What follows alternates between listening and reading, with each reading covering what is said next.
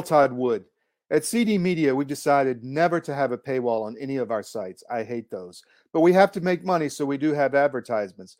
But some people don't like ads. So what can you do? You can sign up for our no ad subscription. It's a few bucks a month. You go to the top of any of our sites and sign up for the subscription, and you get access to all of our websites, all of the news from around the world. This includes our Eastern European, Israeli, Balkan sites. It includes armedforces.press.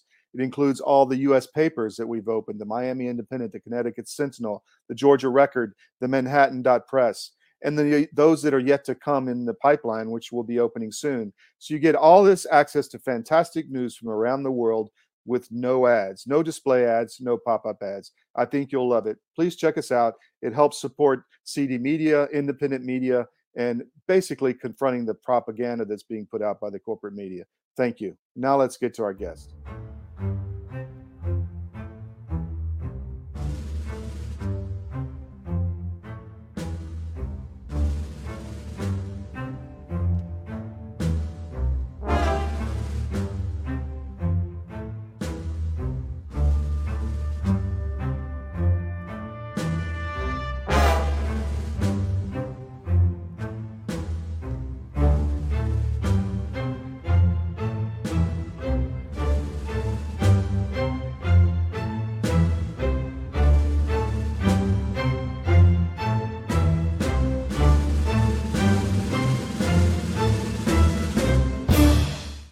Hi, everybody. I'm Christine Dolan. This is our Global Conversation Show in plain sight, and I'm with my colleague Todd Wood here today, and we are with Ed Dowd, and we are here to discuss his book that came out that I read in the last day, and I have to tell you, it is the book that should be in everybody's household, 7 billion worldwide. If you're illiterate, have somebody read it to you.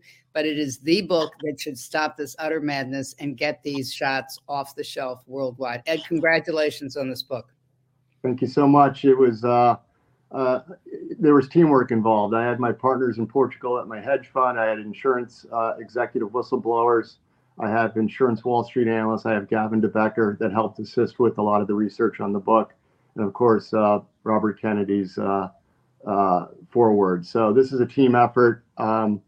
And it's, this is a book that should give people pause, and I hope to change the marginal mind. I come at it from a Wall Street point of view, not a medical point of view. I'm not a doctor or a scientist, but it's what I did on Wall Street. I live in the world between perception and reality. Perception is this is safe and effective. And the reality is it's not only not safe and effective, it's lethal. It's the most deadly vaccine we've ever seen on the planet. And excess mortality is up around the globe, and disabilities up around the globe.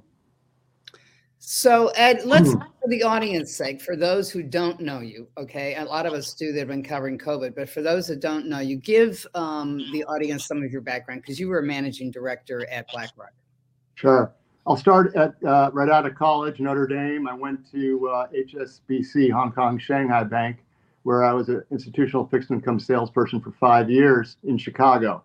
And as a young man, I learned about the credit markets, the interest rate markets, the currency markets, and how basically the global monetary system works. And I saw my first frauds there. I saw Kidder Peabody blow up. I saw Orange County fraud. And, this is what Wall Street typically does. They create rolling frauds. The Federal Reserve is involved, not directly, but easy money usually leads to excess and frauds. So I cut my teeth in fraud as a young man, went back to business school. Then I graduated, wanted to get into the equity side of the business, and I went to Donaldson, Lufkin, and Genret as an electric utility analyst, where I spent 2 years during the dot-com boom, 1997 through 99. Right down the hall from me were the internet folks doing equity research, and they were paid directly by investment banking. I was a young man, not being paid a ton of money to be, nothing more than a Excel spreadbook slave, so to speak. But my young colleagues down the hall who were just out of college and business school, who were working for the senior analysts, were making a couple $1 million a year as associates. The senior analyst was making 15 to 20. How is that possible? Well, they were issuing IPOs of companies that basically had no revenues, no cash flows, and the stocks were working because there was speculation and fraud due to easy money from the Fed.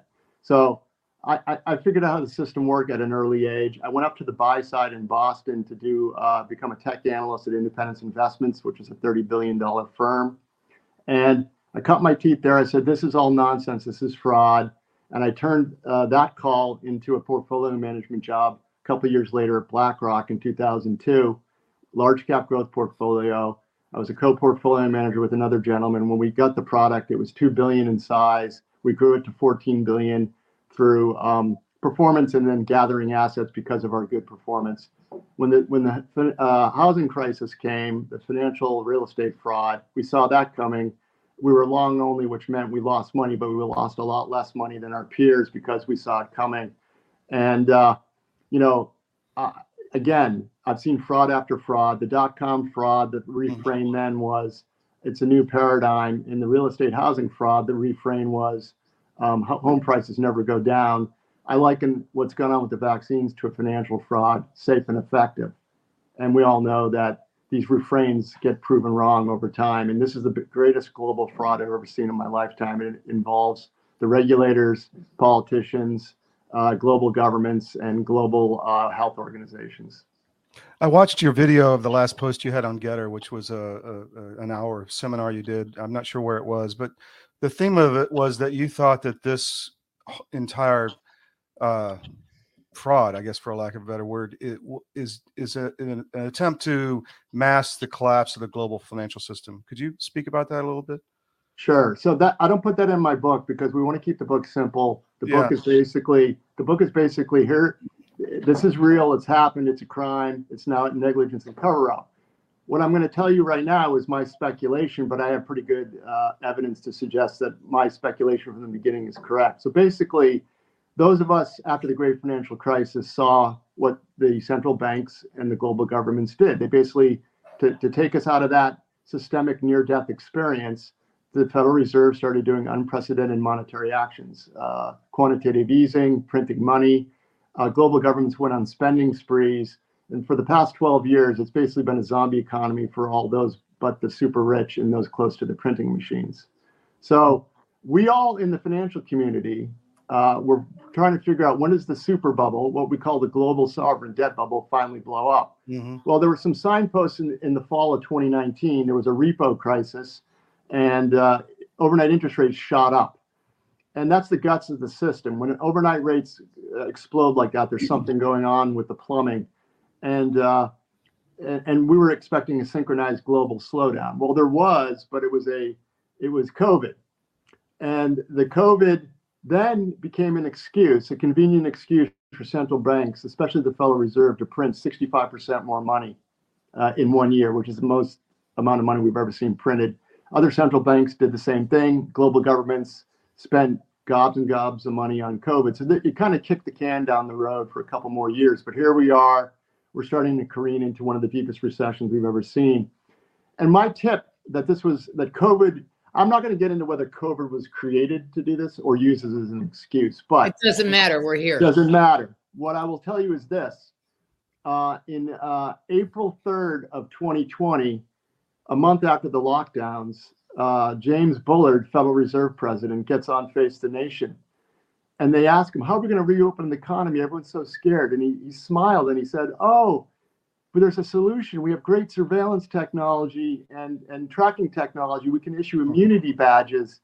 And I said to myself, what in God's name is a Federal Reserve President talking about here?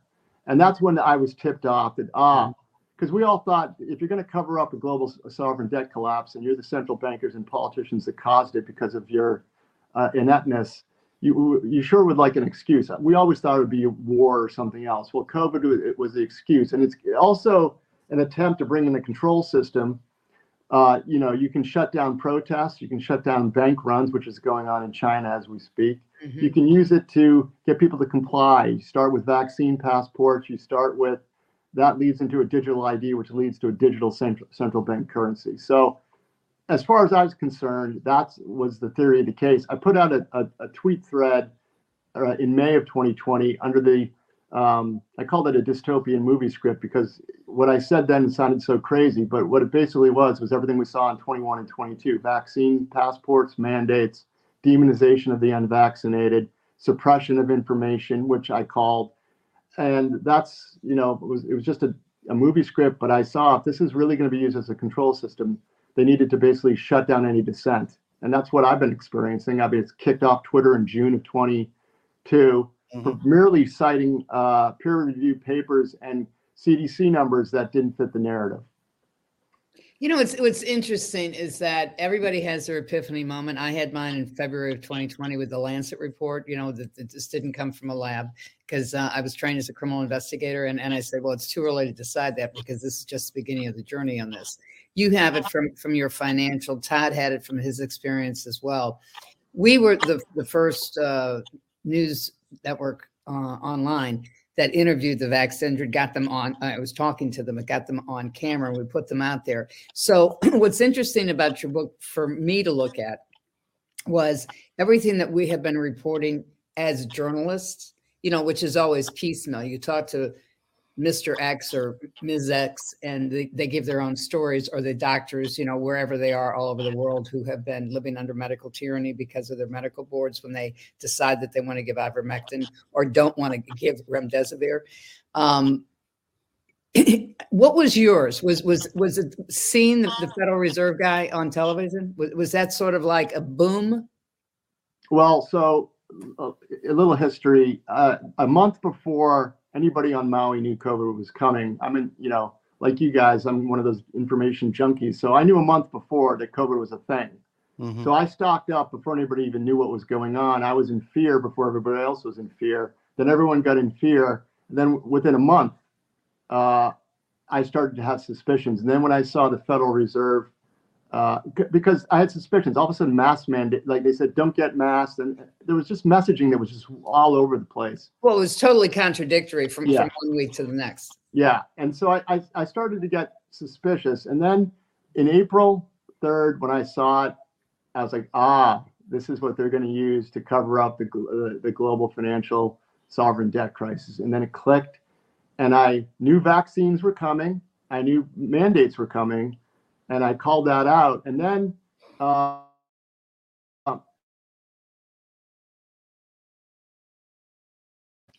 but then, in early 21, when the vaccine, I figured only the propaganda campaign would be so surreal. I thought, people would know this is an experimental humans, and that it takes 7 to 10 years to really vet these things. Well, I didn't realize how badly people were going to be snowed and how much BS was going to come out of the mouths of our health authorities and the government. I mean, I was on Maui driving around in March of 2021. Keep in mind, it was still under EUA, and it had only been authorized under EUA. They were saying on the radio, go get your vaccine.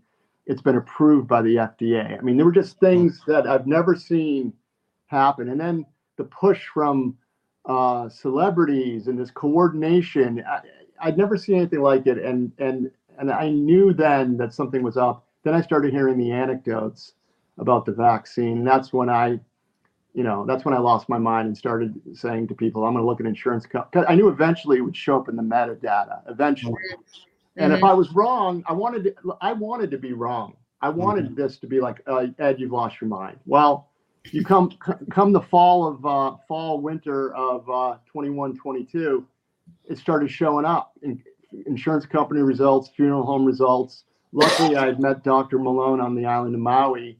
I had hooked up with him. We wrote him something called the Malone Doctrine, a document to take back our institutions under integrity. And through him, my voice was elevated. And then I got on Steve Bannon's show, and then people started rallying around me. So this journey's been interesting. It's not just Ed, you see, it's a team of experts. I mean, I have PhD physicists that are helping me. And it's not just me, some dude with a spreadsheet. I have whistleblowers. I just talked to a CDC whistleblower the other day. I have insurance industry whistleblowers. I had Brooke Jackson, the whistleblower from the Pfizer trials. I talked to her. As far as I'm concerned, the Pfizer trial is fraud, just abject fraud. The numbers are garbage. I think the whole thing was garbage from the get-go, and the FDA put the rubber stamp of approval on it. So this is just fraud through and through, all throughout. And, what do you think the agenda is, Ed? What's the payoff? I mean, Malone thinks it has something to do with, we need this technology, and it's just a trial without informed consent. I mean, what is your thought on why this is happening? I'm curious.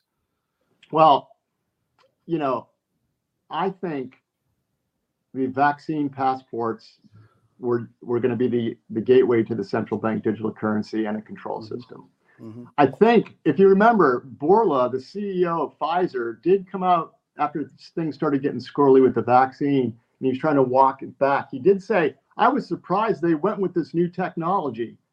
So and then he said at the World Economic Forum, imagine the compliance. Right. But the point I'm trying to make is, I think they screwed up.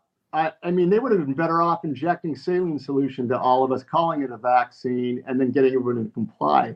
Because whatever happened here is killing people so fast and disabling them that it's leaving a trail. So if their goal was to implement a control system, it's failed, and it's going to continue to fail. And then there's going to be, Nuremberg 2.0 trials.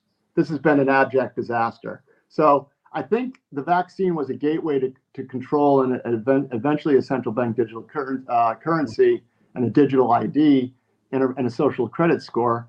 But I think they screwed up. I mean, they would have been better off injecting us with sugar water.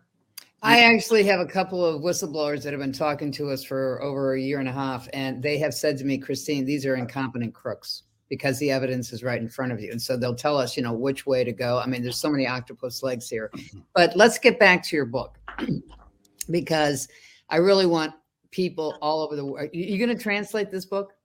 If it does, that's Tony Lyon's decision. I'm not privy to that. I'm not in the room on that one. Our good friend Tony Lyons from Skyhorse Publishing has published this book, ladies and gentlemen, and who also published Bobby Kennedy's book and several other books that are in the pipeline. But this book, Ed, in terms of, I want to ask you, as the author of this, how did you decide what exactly to put in it? Because I think it's brilliant in terms of anybody who's on the fence or anybody who has any doubt, because it is a pre-COVID versus post-COVID vaccination, or I should say COVID disease versus a post-vaccination. How did you decide how to design this? Because it really moves. Well, so it's kind of a story a little bit about my journey. So I started with hearing about sudden deaths in athletes, fit athletes. Also the anecdotes in my friend group in 21, not 2020. No one I knew in 2020 got COVID on this island. No one. I mean, there was COVID cases on Maui, but I didn't know anybody. Then in 2021, COVID's everywhere. The mysterious stories of that so-and-so died in his sleep. So it starts off with just, an introduction of sudden fit deaths amongst the most athletic amongst us. And then we cite a study, the Lassane study, which says that over the past 38 years, sudden athletic deaths on the field average about 29 a year globally.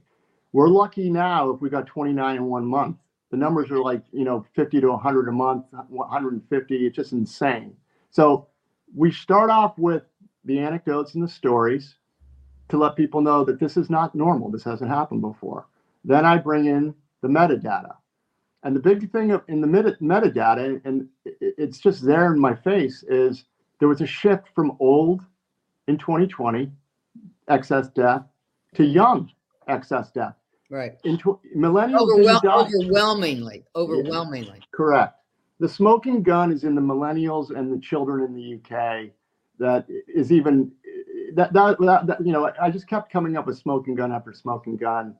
And, so the millennials was what I was known for first. That chart's in the book. Basically, 25 to 44 experienced an 84% rise in excess mortality into Q3 of 2021, which, as we know, is mandates. Mm-hmm. Then that was later confirmed this summer by the Society of Actuaries, which is in the book. They have the same number. So we calculated it in March. Society of Actuaries, same numbers. This is group life policyholders. Then, my PhD physicist in the UK, in Portugal, ran the UK numbers, and they discovered something very interesting. Obviously, there's excess mortality, mix shift from old to young, but what's even more interesting is they had better vaccine uptake data than the US. And we were able to see that excess mortality for 1 through 14-year-olds went down during COVID and the initial vaccination period. That made sense because the greatest cause of death is accidental. So if you're shut down, lockdown, you're not moving around as much. Then their excess mortality literally started to go back up again as soon as vaccinations were introduced. So there's smoking guns everywhere. They're in Europe, they're in the UK, old to young. And so the data really kind of wrote the book for me. And it was, I kind of look at this like divine providence. While I was writing the book, Denmark, right. And we were looking at the Denmark data because it was so bad. And I'm like, oh my gosh, Denmark's total population has seen excess mortality rise 2021 over 2020, 2022 over 21. It's like up and to the right. And then we look at every age cohort. Every age cohort is at excess mortality in excess of the previous year. So the whole country, and I think it was one of the most vaccinated countries, experienced a rise across all age groups, excess death into 2022. And mysteriously, as we were coming up with this data, Denmark suspended the vaccine for under 50 while I was writing. Literally that week, we were putting the book together, and I'm like, oh my gosh. So I had to incorporate that into the book. They suspended the vaccine for under 50-year-olds, saying, and I quote, "It's better to get COVID than the vaccine," which is gobbledygook Orwellian speak for the vaccine will kill you more than COVID would. So this is just incredible how this book came together and the team around me, and it kind of wrote itself. And initially, one of the things I was known for was figuring out that there was a switch from old to young. And, there's no virus I know of that goes from killing old people to young people in year 2 of a pandemic. Okay? It makes no sense. Any virologist or epidemiologist would tell you that's crazy. And I'm about to go before Senator Johnson next week. And I'm going to be presenting my theory of the case. I have 3 slides, and I'm using 2 sets of data, the Society of Actuaries and the U.S. disability data. And what I show definitively from these 2 different data sets, it's not even my partner's data. We have backup data on our Humanity Project website. But this data says this, that in 2021, there was a 40% excess mortality in the group life policyholders, which are phenomenally more healthy than the general U.S. population. Right. The general U.S. population mortality was 32% in 2021. That relationship flipped in 21. Group life policyholders die at about 1/3 the mortality rate of the U.S. population in any given year. So that flipped. So 8 percentage point difference. What's the only difference for group life policyholders versus the general population? Employment at Fortune 500 companies and mid-sized companies, and mandates and vaccines. So we're killing our working age population. Oh yeah, I'm going to say to Senator Johnson that so the working age, so it's literally detrimental for your health to be employed in 2021. The disability data says the same thing. Since May of 21, we've seen a stark rise in disabilities from like around 30 million to 33 million absolute numbers. But if you dig into the numbers, the disability rate increase for the general population was 11%.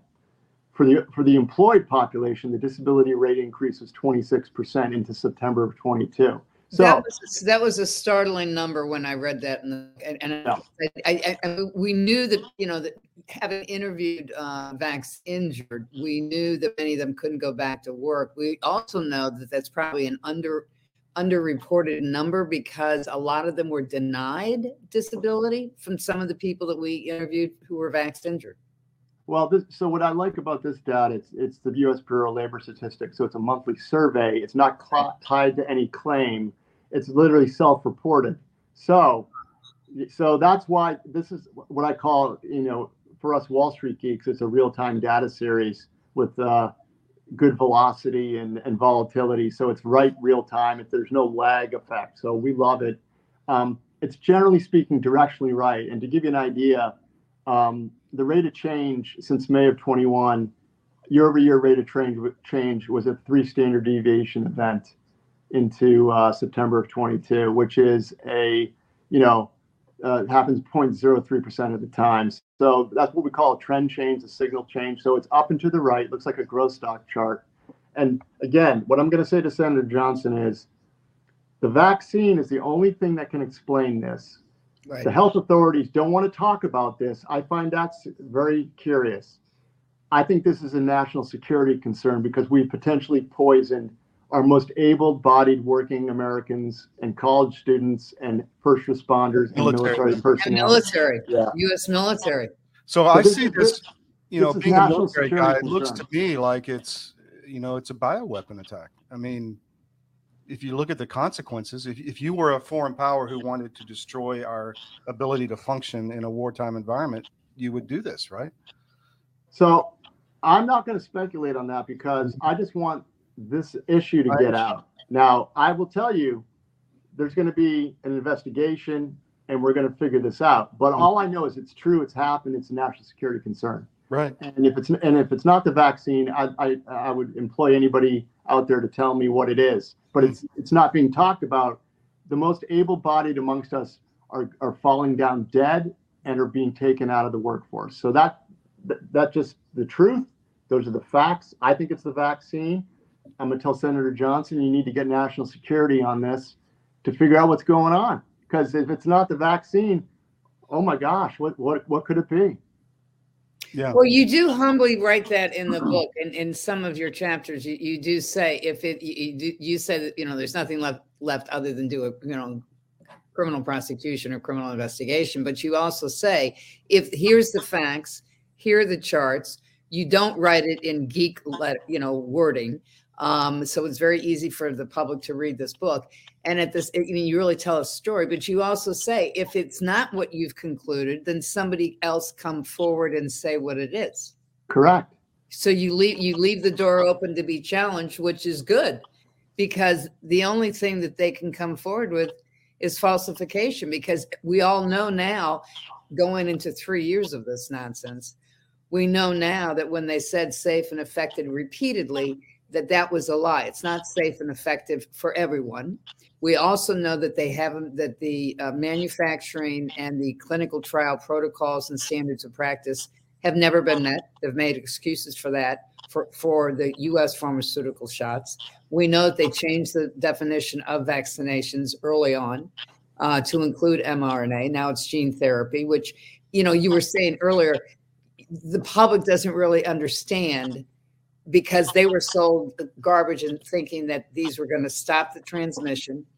They were going to stop getting the disease, because that's what people said repeatedly. And now we see people walk back a little bit. Gates and Fauci both said, and I can't remember what month this was, but they, when we got to the breakthrough cases around the end of July, beginning of August 2021, they admitted that, okay, it doesn't stop the transmission, but you're better off because you're not going to die in the hospital or some nonsense like that. But Gates even went so far as to say, well, I don't know why we're making this mandatory when it doesn't stop the transmission and it doesn't stop the disease.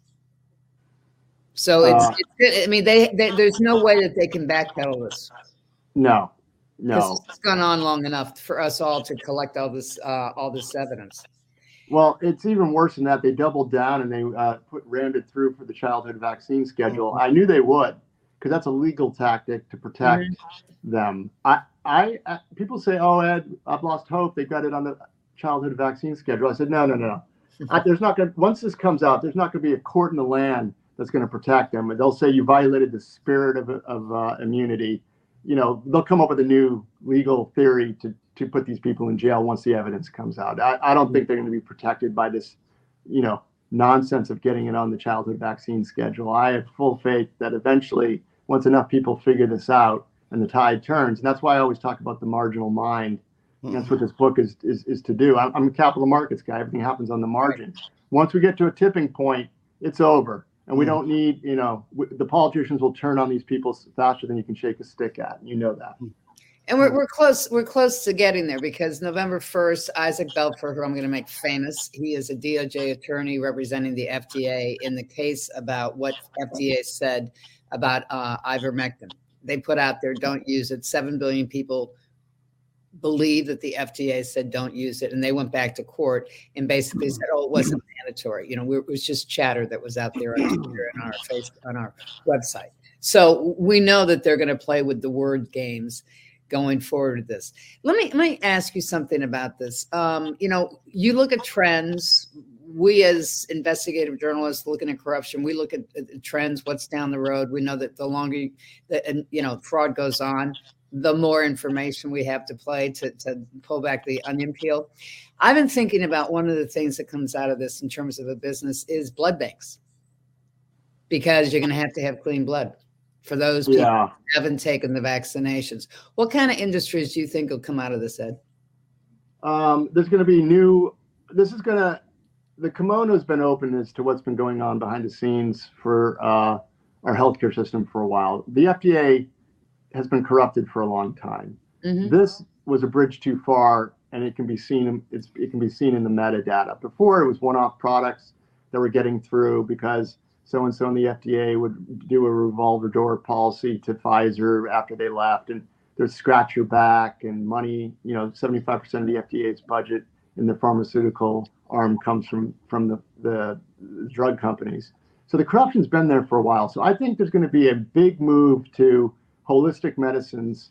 Doctors, faith in doctors is going to be lost. There's going to be a look at kind of the holistic picture of the human being and very cheap, effective ways to treat, because our healthcare system is based on new patented drugs and a dismissal of off-label drugs that can do the job for much cheaper. And this is going to change healthcare for years to come. I think also the insurance industry is going to have to figure out a way to recapitalize itself. I think blood thinning. Are they ready for that, Ed? No, they're not even. They're asleep at the switch. Okay. There's some people on the inside, but I have a whistleblower. She tells me the stories of the conversations she has with her CEO and CFO. She's senior. She's in the senior team, and it's like bizarro land. They talk and brag about how many boosters they got, and they're just happy they got COVID, but they're happy that it could have been worse. They could have been in the hospital. I mean, so they're still believing in the medical divinity of Fauci's fraudulent statements. Yeah. Look, I think part of what we see going on here is this is my third mass psychosis formation. I saw it in the dot-com days, new paradigm. I saw it in the housing crisis. So I've seen these before. And once ego takes hold, I've watched people ride stocks down to zero with their ego, and then they lose their careers, but they can't admit they're wrong. And this vaccine, when it first came out, there was a huge cohort of people in our country that took it not necessarily for medical reasons, but to be a member of a tribe or a virtue signal. And now their ego's invested, and they can't admit they're wrong. And this is the strangest thing I've ever seen. Just go to Boston, Massachusetts. Yeah. The whole town is that way. Yeah, I liken what's going on here to a trade, right? So you had a choice. You could go long the vaccine or short the vaccine. I went short the vaccine. I didn't get it. Most of the people I know got it, and now they have a decision to make. The thesis that they bought this on or took the jab for was it prevented transmission and you wouldn't get COVID. That thesis is now zero. That's been compromised. It doesn't prevent COVID or transmission. Now there's serious safety concerns. So I know a lot of people who got the initial shot not getting boosters. So they've basically gone short COVID too, even though they got the initial jab. If you continue to get boosters, it's equivalent to going longer the stock as the investment thesis crumbles on your way to down 90% or zero. Except this time, you're on the wrong side of the trade. It's not just money you're going to lose. You're going to lose your life potentially or be seriously disabled. Yeah. So this is the strangest asymmetric information gap of my financial career. And this is a trade. And I want people to understand, get on the right side of the trade. Stop taking the boosters and, look at ways to mitigate the damage that may have occurred from these vaccines. There are new protocols coming out that can help us. So there's hope. But don't let your ego drive you down into the dirt, because it's not money. It's your life and your health. For sure. I based on your the hour interview I watched with you, you said something that you were optimistic after about a 10-year period. Back when I was on the street in my early days, I remember Stephen Roach telling everybody about how China's great. Don't worry about China. I remember thinking as a bond guy that there's no way we can service our debt if interest rates just get back to a normal 10-year kind of level, and that basically all the federal budget is going to go to interest rate debt service costs. So do you think this has all been planned for a while? I mean, I look back, I was kind of stupid back then, but now I look back on it, it looks to be like a multi-decade, Steve Bannon calls it managed decline. I mean, what's your thoughts on that from the financial side of things? And why are you optimistic? Well, it's a couple things. So a debt-based monetary system like the one we have, it was created in 1913 when we had the central bank Federal Reserve. And then there was an augmentation to it when we became the world's reserve currency. And debt-based monetary systems need one thing and one thing only: constant credit creation. Constant. And it's not the stock of debt, it's the flow. It's a multi-generational Ponzi scheme. And when the flow stops, that's when it collapses. And after the great financial crisis, we printed dollars and it flowed all over the globe. And a lot of people took out dollar-denominated debt. Well, China issued a lot of debt, a lot of dollar-denominated debt to keep their merry-go-round going. And their merry-go-round kind of ended with the great financial crisis. They had a demographic slowing of growth, but they continued to kick the can down the road by building ghost cities and infrastructure projects. Well, in 2020, when COVID hit, coincidentally, they hit a demographic wall. They're now in population decline. And their cities aren't going to get filled. These infrastructure projects won't get used, and this debt won't get serviced. So China is imploding as we speak. These riots you see are economic in nature. So, there's multifaceted reasons why people are protesting. But when you get enough people who can't feed their family, they start talking to each other and they get in the streets. That's what we're seeing. And bank runs, of course. So let me ask you some things, because we know, pardon me, from our reporting, we know we have the documents for it about the part of the end goals of this. I mean, because it's multifaceted, is to have seasonal shots. Okay. And it's to combine the mRNA, or whatever you want to call the stage of this thing, into the flu, tuberculosis, malaria. We know that UNICEF, which is the largest purchaser in the world for vaccinations, has already started rolling out the mRNA in sub-Saharan Africa for all these other shots. Now, do you take any of that into consideration for your analysis about their end goal is to have these seasonal shots, and the fact that we've got the U.S. under the Biden administration wanting to put our health sovereignty of animals, plants, and humans under the One Health paradigm, under the WHO, to make to have them have authority over us and our policy? Or do you just leave it? Are you just focused on the actuaries and all these graphs that you've got in the book for just where we are now? Because these guys, they're on a train wreck and they haven't fallen off the tracks yet. So, given what we've seen so far, is enough to devastate our labor force and economies for years to come. We don't know the medium-term and long-term effects of the damage that's already been done by these vaccines. The introduction of new vaccines under the mRNA umbrella would only accelerate what we already see. So what we see now is disability continuing to grow. We get the disability numbers. Today's Thursday. We get November disability numbers tomorrow. Mm-hmm. It went to a new high in September. It came back down a little bit in October. It wouldn't shock me if it went to another high in November. If the vaccine injuries were short-term in nature or right after the shot, we shouldn't be seeing this continued increase. So we're starting to become concerned about medium and long-term effects from this. Mm-hmm. And I have some data from my whistleblower. The Society of Actuaries doesn't report their numbers but annually. So 2021 was reported in August, but the internal SOA numbers are in August of this year. Millennials were still experiencing 36% excess mortality.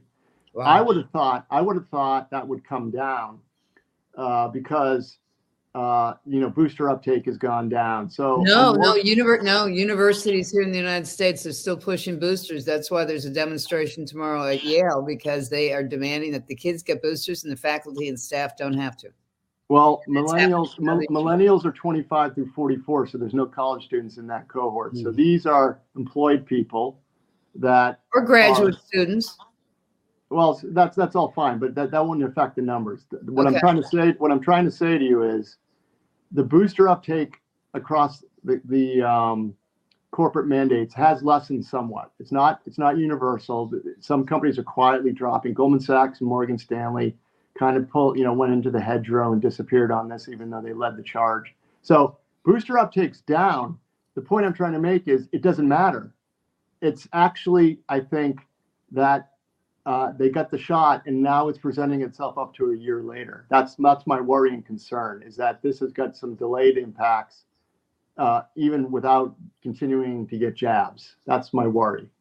Yeah. So why do you think Goldman Sachs and Morgan Stanley pulled back? What was it that they saw? What are you hearing on the street? Don't know, but I can tell you this. I have a LinkedIn page and I get viewed quite a bit, and a lot of people hide when they view me. Morgan Stanley is the number one firm that's viewing my profile right now, followed by UBS and Fidelity Investments. Wow. So something's going on. You're on the target. Yeah. And they're like, who's the crazy guy talking about excess mortality? And I will tell you this. We're trying to raise capital for our hedge fund, and there seems to be a tremendous amount of interest. I'm not going to name the firm, but from a Wall Street firm that wants to look at our slide presentation. Interesting. I tried to start another hedge fund. We had to go begging for money. The money's coming to us, and we haven't. Smart money. Yeah, smart. I call it smart money. Mm-hmm. That knows that these numbers are correct, and they want to talk to us. So we haven't raised the seed capital yet. We're looking for someone who literally has the same values as us, which is probably not going to be a Wall Street firm. But good for you. We're interviewing the seed investor as much as they're interviewing us, and Carlos Yuri and I, who's starting this hedge fund, are pledging in the marketing materials, and when we write our firm contracts, we're going to pledge a lot of our own personal profits for the Humanity Project, political freedom fighting operations, CHD, you name it. We're not going to sit around becoming, fat cats, buying homes and yachts. We're trying to change the world. We have other projects we want to fund. We believe that to battle the digital bank, central bank currencies, we're going to come up with a crypto idea that is not like Bitcoin. So we're doing all sorts of projects. Not like Sam Bankman's? No, it's based on transactions. It's not based on Ponzi schemes. It's based on a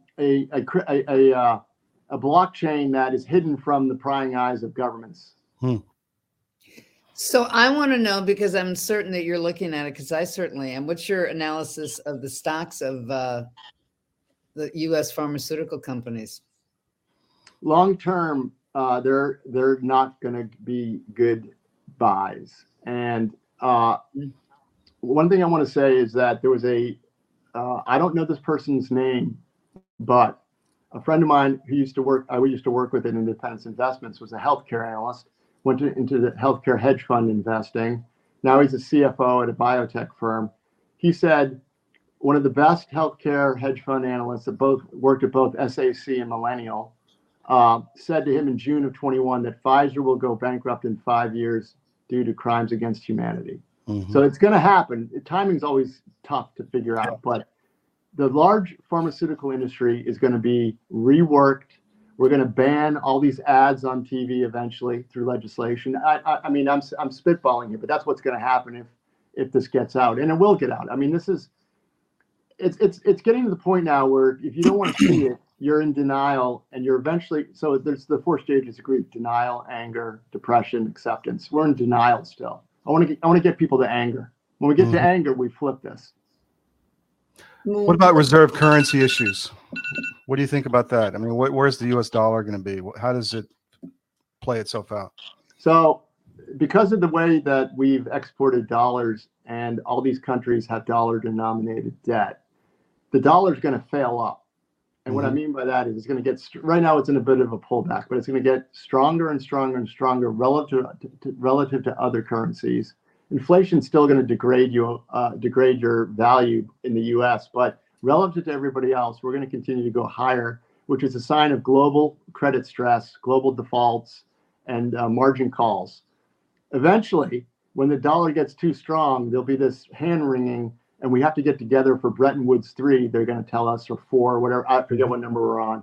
And then that's when they introduce the central bank digital currency. And the U.S. is going to look. If you're the U.S. and you're the central bank powerhouse, you're literally, by raising interest rates, forcing this margin call, putting other countries into dire straits, and then you're going to hold them up and say, yeah, we're going to fix this, but we're still the central bank of central bankers, and you're going to listen to us. So that's how this game works. We're going to bankrupt the world first.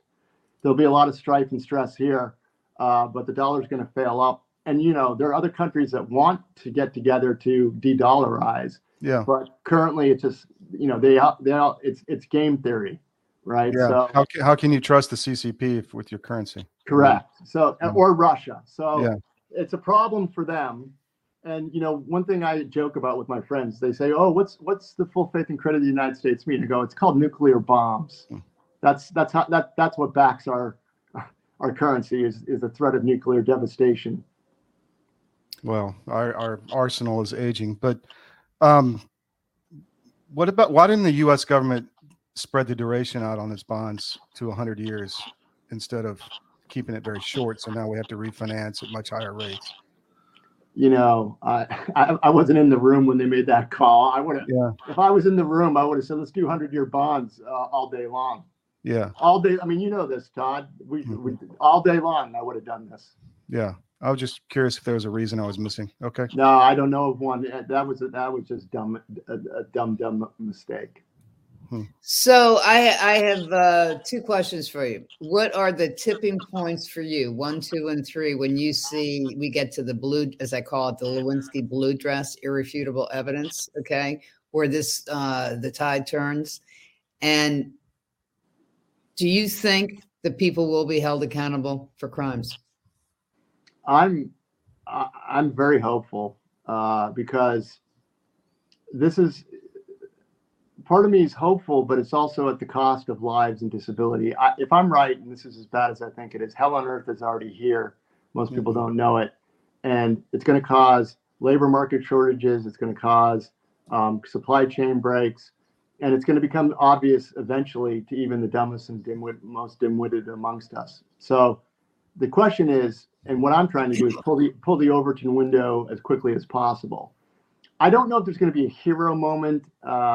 There's a lot of people in our movement that keep saying, oh, let's go find more smoking guns. We don't need any more. The evidence is here. The job now is to sell what we know. And this is a grind. I don't think there's going to be, this is not a movie story ending. If you think about the tobacco litigation, what really broke that wide open was states' attorneys, because everyone individually tried to sue the tobacco companies, but they didn't have enough resources to force discovery. States' attorneys, if they finally file suit against Pfizer or the CDC or the FDA, discovery begins. So we need some brave states' attorneys to start opening up cases, and then that's when things get interesting and documents are revealed. So I'm kind of looking for just a groundswell of people to stop complying with this, to go to their own, fight locally against the school mandates, the employer mandates, and then eventually something will break on the national scale. And I don't know what's going to be, but it's between now and 2024. So my last question has to do with the Malone doctrine. Okay, I was very interested and intrigued by that because I actually was involved with implementing the ethics seminars at the World Bank back in the late 1990s. And I know what it takes in terms of having a discussion with people from all over the world, from different cultures. And the definition of fraud is very different depending upon where you are and what your tribe is all about. How do you guys expect to elevate ethics into something as deeply corrosive as this experience? So we wrote the Malone Doctrine because there was a belief we needed to convince the CDC we were right, or the FDA. And, myself and 3 other individuals on Maui said no, and I'll name them: Tom Lewis, Barry O'Keefe, and Andrew Aker. And the 4 of us said, no. We have to establish a new hill to fight on, and that hill is the hill of integrity. And we're going to declare independence from any institution that doesn't follow these 10 precepts. And right now, the Humanity Project is using the Malone Doctrine, and all the data we're starting a hedge fund. Most hedge funds would hide this data. We're putting the data out for everyone to see because we know how the world works. They're going to ignore us for a while, but this data is transparent. We want people to collaborate with us. We want people to tell us if we're wrong. This is open source. We're doing what we're doing. And as I think there's going to be a new economy and a new second group of institutions that rise. And we hope that they all adopt the Malone Doctrine. And if they don't, we won't deal with them. So this is kind of, it starts small, and it only has meaning if people give it meaning and adopt it. It's like a Declaration of Independence, but it didn't really have any teeth until we had to fight for it. So this is something that I think gives a framework for institutions and new regulatory bodies that emerge to use, where, it's simple things like all data is open to everyone. I mean, right now the CDC is hiding data, the FDA is hiding data. I mean, this is it's our data. We're the taxpayers. When did it become okay for the bureaucracy and the administrative state to keep this from we the people? So we need to fix this. For sure. All right. So, ladies and gentlemen, this is it for Christmas. Santa Claus, everybody needs to get this book, Cause Unknown by Ed Dowd. It is easy to read. It's 216 pages. You can move through it. They have the highlights and the QRs if you want to get into some of the stories that you don't know about. I did find one mistake, though, Ed. I found one mistake. You've got a date wrong on a certain page, and I've told Tony about it for one of your quotes, but it's not a big deal. It's not a big deal. You guys meant to put down 2020 instead of 2022, but I told him last night. Awesome. It's the only thing I could find wrong in here because, I cannot emphasize to the public that they need to get this book. When does this book physically come out? I know that they can do pre-orders, but when is this book fully released? According to Tony and on Amazon, it says December 13th. And just like you said, it's a good Christmas gift for the family member that doesn't see the reality that is actually here. And it's presented in a way that won't assault their worldview. It is. No, it's the facts are the facts. It's got nothing to do with politics. It's got nothing to do with religion. It's got nothing to do whether you're vax or anti-vax or anything like that. It has to do with the fact that people are dropping dead, they're getting disabled, and where the numbers were during COVID and where they were after the vaccination rollouts all over the world. Yep. With a specific emphasis on the U.S., but we do have the international comparisons on that as well. Absolutely. And the Humanity Project that my two cohorts did at Finance Technologies is done in Europe, UK, US. We just did Germany. Germany dropped onto the website, and we're going to work on Canada and Australia next. So we continue to do the work. It's pro bono. It's free. It's open to all. And we hope people join us in this. We call ourselves the watchdog of the watchdogs. So we'll see what happens. And we'll help you as much as we can, Ed. Seriously. My last question, if you have information on what therapies are working for the vaccinated, how would you best get those out? Are you going to put those out on the website or? Well, so I've been so focused on this. I've been letting other people do that. And I haven't had time to look at what's the best way to do this. So this is something that we need to start focusing on because I want to have a message of hope. Hope is coming. I'm not the expert on that yet. I want to find the protocol and then promote it, but I'm waiting to find out what that is. But there's some things you can do right now. One major part of all the protocols is fasting, intermittent fasting or extended fasting, because your body goes into what's called autophagy and it eats anything that's useless to you, like fat and or proteins, spike proteins that are malformed, and your body will eat it and hopefully reduce it. But it's going to take a long time. Yeah.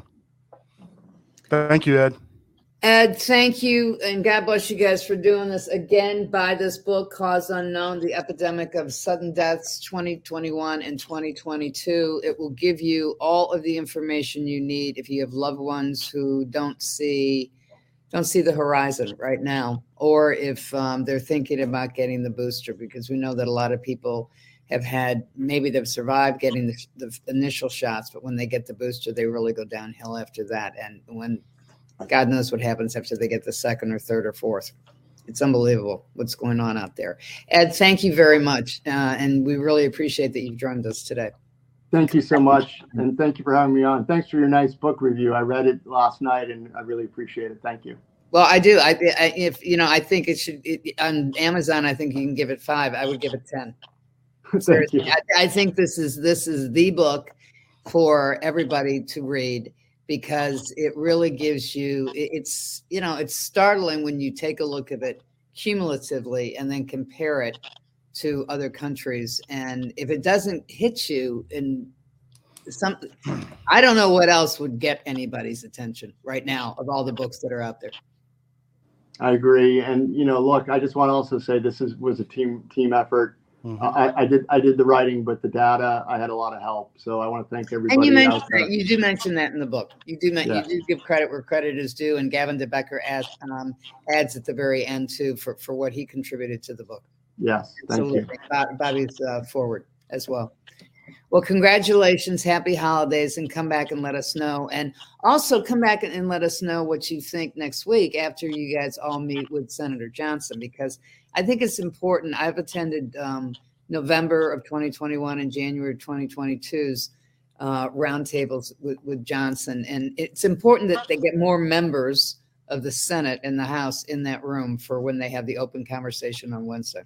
Well, my point is going to be that something's happened that's affected the employed and young of our country, the most productive in our economy, and it's a national security concern, and they need to know that. And I'm good at elevator pitches. I'll probably have 2 or 3 minutes to do it, and I've done this my whole career.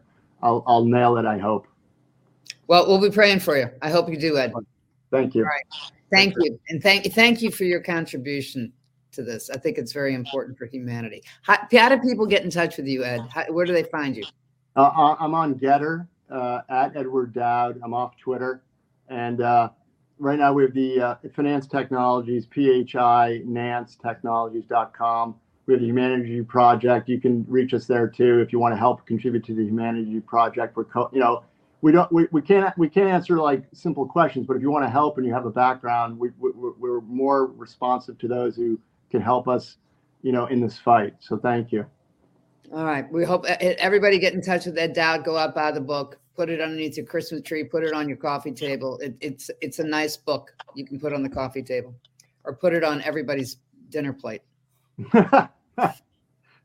I want 7 billion people to read this book. Seriously, every judge, every politician, and everybody who thinks that their stock is going to stay up with the U.S. pharmaceuticals, because I'll do a bet. I bet they tank. Oh, they're going to tank, and they're going to tank fabulously. And the biotech industry is screwed because they serially raise capital on unproven products that seem mysteriously get approved by the FDA. That business model is about to die, hopefully. Wow. You think any of those people are going to be held accountable? Because isn't it always a question, Ed, of who knew what when they're raising? I think the good news is, some of the people in the biotech industry alerted me to the fact that Pfizer had failed its all-cause mortality endpoint. So there are great people in the biotech industry that are ethical and don't, do scummy things like ban cell from Moderna. Moderna was a sketchy company from the get-go, never had an approved product before this whole thing. And they were a serial capital raiser. And one of the things that really, caught my attention was Moderna was going to be one of the vaccines next to Pfizer. I talked to a friend that ran a $20 billion growth fund at American Century, good friend of mine, and he didn't take the vaccine just based on that. Basically, Moderna's involved, I'm out. It's an agency front, obviously. I mean, yeah. They were a one-man company for a while. Clearly. We have some internal Moderna documents. I'll send them to you, Ed. You'll have Thank you. You'll have fun with them. All right. Oh. Good luck to you. Happy holidays. Good luck with the meeting with Senator Johnson next week. Thank you. Take care, guys. Stay on Broadway. Break a leg when you do your presentation. I will.